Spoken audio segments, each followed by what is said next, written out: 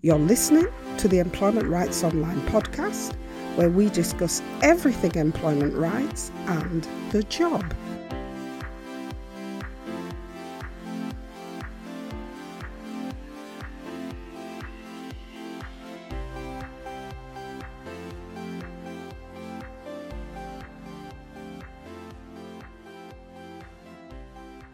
Hi there. We hope you're having an employment rights week that is as stress-free as possible, given the new lockdown advice that has been coming our way for the last 3 weeks. This week, we continue our series looking in detail at the different types of paid and unpaid leave that you may be entitled to receive at work. In episode 36 of the podcast, we looked at unpaid parental leave. But in this week's episode of the podcast, we're going to look at shared parental leave, which is a different type of leave altogether and is a form of paid leave that's in place for parents who want to take time off with their baby after the baby is born or after your adopted child comes to live with you. And it's particularly helpful for parents who want to take more time off together.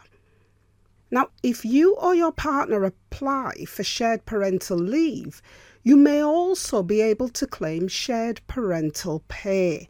And if you qualify for both elements, that's the leave and the pay, then you and your partner could share up to 50 weeks of leave and up to 37 of those weeks being paid and either one or both of you receiving that pay. So how does shared parental leave work? Shared parental leave, and sometimes you might see it as SPL, shared parental leave means that parents and adopters who qualify for this type of leave can decide themselves how to share time off work once a baby or an adopted child comes along. With shared parental leave, you're able to work for part of the time, take time off, then go back to work and have leave in blocks. And that's why this leave is popular, because it is a little bit more flexible. Shared parental leave is designed to offer parents more flexibility in sharing the care of their child in the first 12 months after the birth of the baby or after your adopted child is placed with you. Parents that qualified for shared parental leave can be away from work together for up to 6 months, or they can stagger the leave and they can share parental pay so that either mother or the other caring partner is always at home during the baby's first year or the first year that your adopted child is placed with you. The leave can also be taken in blocks.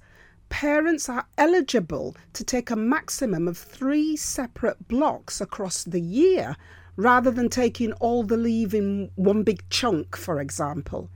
And if your partner is also eligible for shared parental leave, then these blocks can be taken at the same time, or they can be taken one block after the other, because what you are doing is sharing up to 50 weeks of leave between the two parents. A major point that you need to be aware of, however, is that the mother and the partner together can't claim both maternity leave or adoption leave and shared parental leave because it's classed as a double payment, so it's one or the other. You can, however, as a mother, start your leave as maternity or adoption leave and then end your leave by changing over to shared parental leave.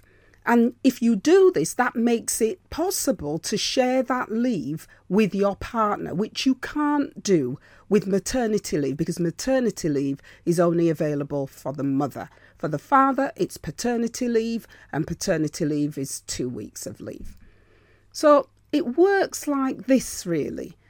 The woman who is pregnant or who is the primary adopter is currently entitled to 52 weeks of maternity leave or adoption leave, and that won't change if the woman decides she wishes to remain on maternity leave for the whole of that period. But if the woman does want to take shared parental leave, This would bring the maternity leave or the adoption leave to an end, and the woman and her partner would share what's left of the maternity adoption leave period, and this could then be transferred into shared parental leave because there are different pay structures attached to the different types of leave. The full total of that leave, as shared parental leave, won't be more than 50 weeks because by law, the woman must take at least 2 weeks of statutory maternity leave. Now, at this stage, you might say, well, what's the difference in terms of maternity leave or adoption leave and shared parental leave? And here there is a big difference, and that difference lies in the way the leave can be taken. As mentioned earlier, maternity leave must be taken in one block, but shared parental leave can be taken in up to 3 blocks, with opportunities to work in between those blocks of time. Now, before a mother can take shared parental leave, she must still take her 2 weeks compulsory maternity leave. And it's the same for the primary adopter. That's the person who's going to be providing the primary care to the adopted child. The other parent who has caring responsibilities for the child will also still be entitled to take their 2 weeks of ordinary paternity leave. However, the other parent must take their paternity leave before taking any shared parental leave, because if you don't do that, then you lose your right to take that paternity leave. So, who qualifies for shared parental leave? And this question is where it starts to get tricky and a little bit complicated. To be eligible to apply for shared parental leave, both parents must have responsibility for their child at the time when the child is born. You can't claim shared parental leave if your responsibility for the child only happens after your child is born, unless you are claiming shared parental leave for an adopted child.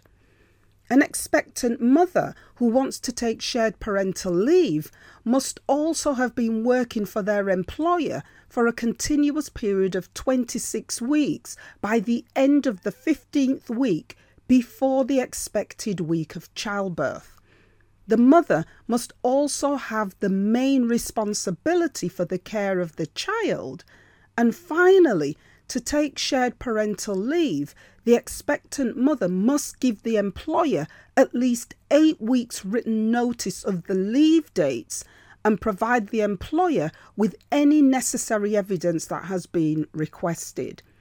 Now, to be fair, this is the simplest of all of the arrangements for shared parental leave. If you and your partner want to share parental leave and any shared parental pay that you're entitled to, then both you and your partner must be employees. Workers do not qualify for shared parental leave and shared parental pay. One of you may qualify for the other, and that's where the complexity starts to set in. Both you and your partner, who are employees, however, must have been employed continuously in your job with the same employer. And that doesn't mean that you have to work for the same employer. You and your partner just have to have been in the same job for at least 26 weeks by the end of the 15th week before the baby is due or your adopted child is coming to live with you. And both you and your partner must stay with the same employer whilst you take your shared parental leave. And finally, both of you need to earn an average of at least £120 a week for that qualifying period.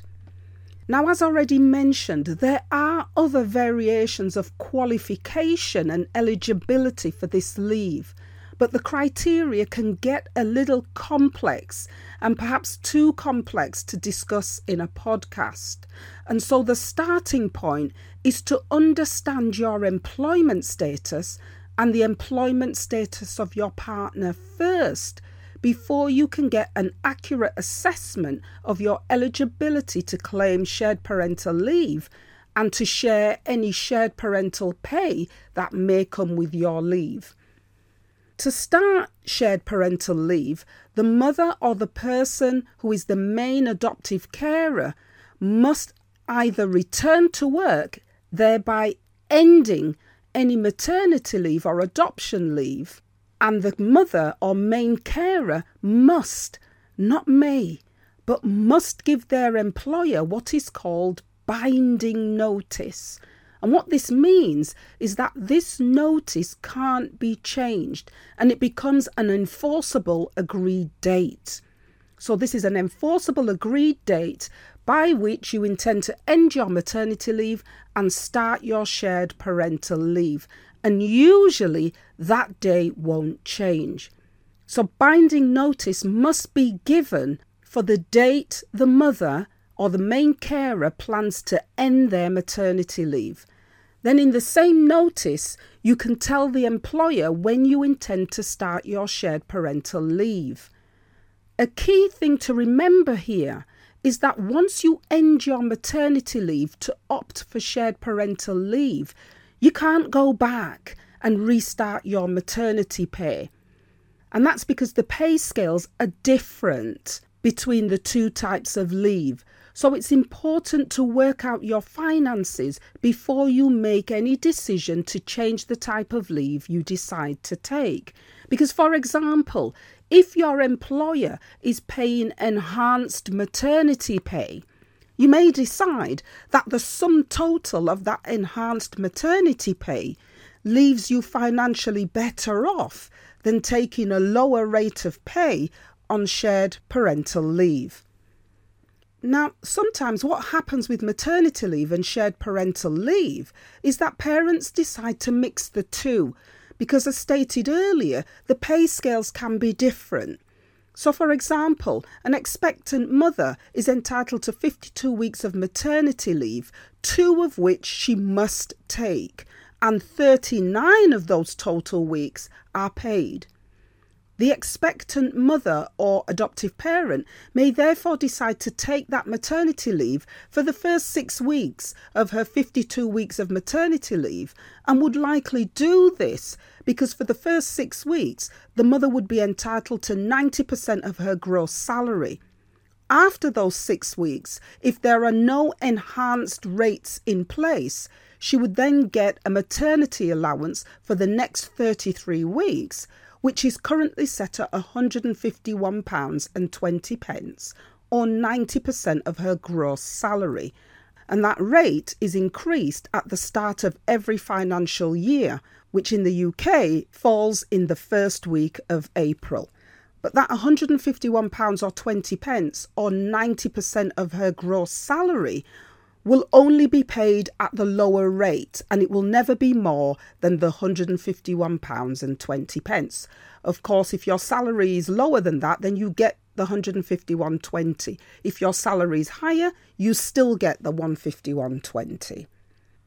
So what tends to happen is that women switch across to shared parental leave, because if both she and her partner qualify for this leave, after taking off the 6 weeks paid at 90%, which the mother has already claimed, then there would be 33 weeks left for which both she and her partner could be paid a shared parental pay rate of £151.20 for the remainder of those 33 weeks. And those 33 weeks can be taken in up to 3 blocks, as long as those blocks don't amount to more than 33 weeks. At the end of those 33 weeks, there's still a further 11 weeks of unpaid leave, which is available to be taken by both parents.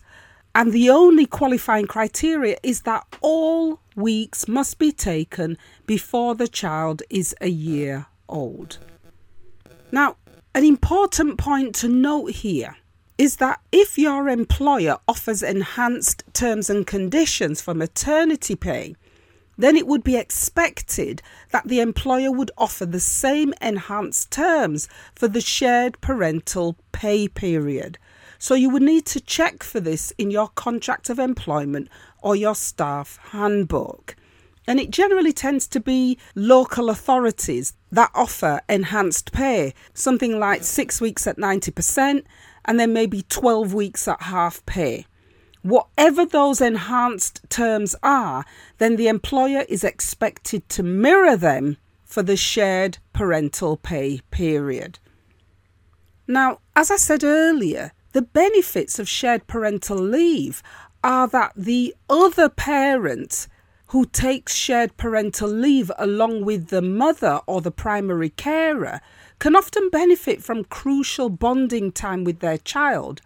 And the longer periods spent with their partner can be supportive in helping their partner to recover quicker, as there's less of a strain on the primary carer when you know that your partner can take these big blocks of time.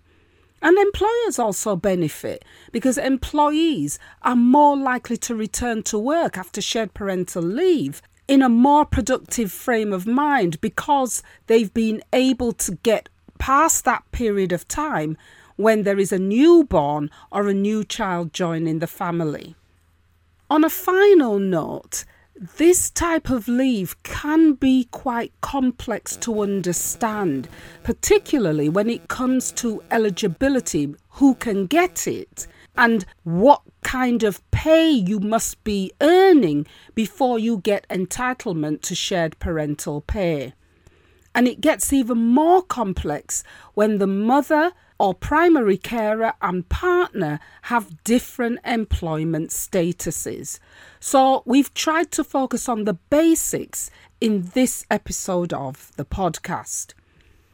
Now, if you'd like more information about this type of leave, we've included a link to the ACAS website.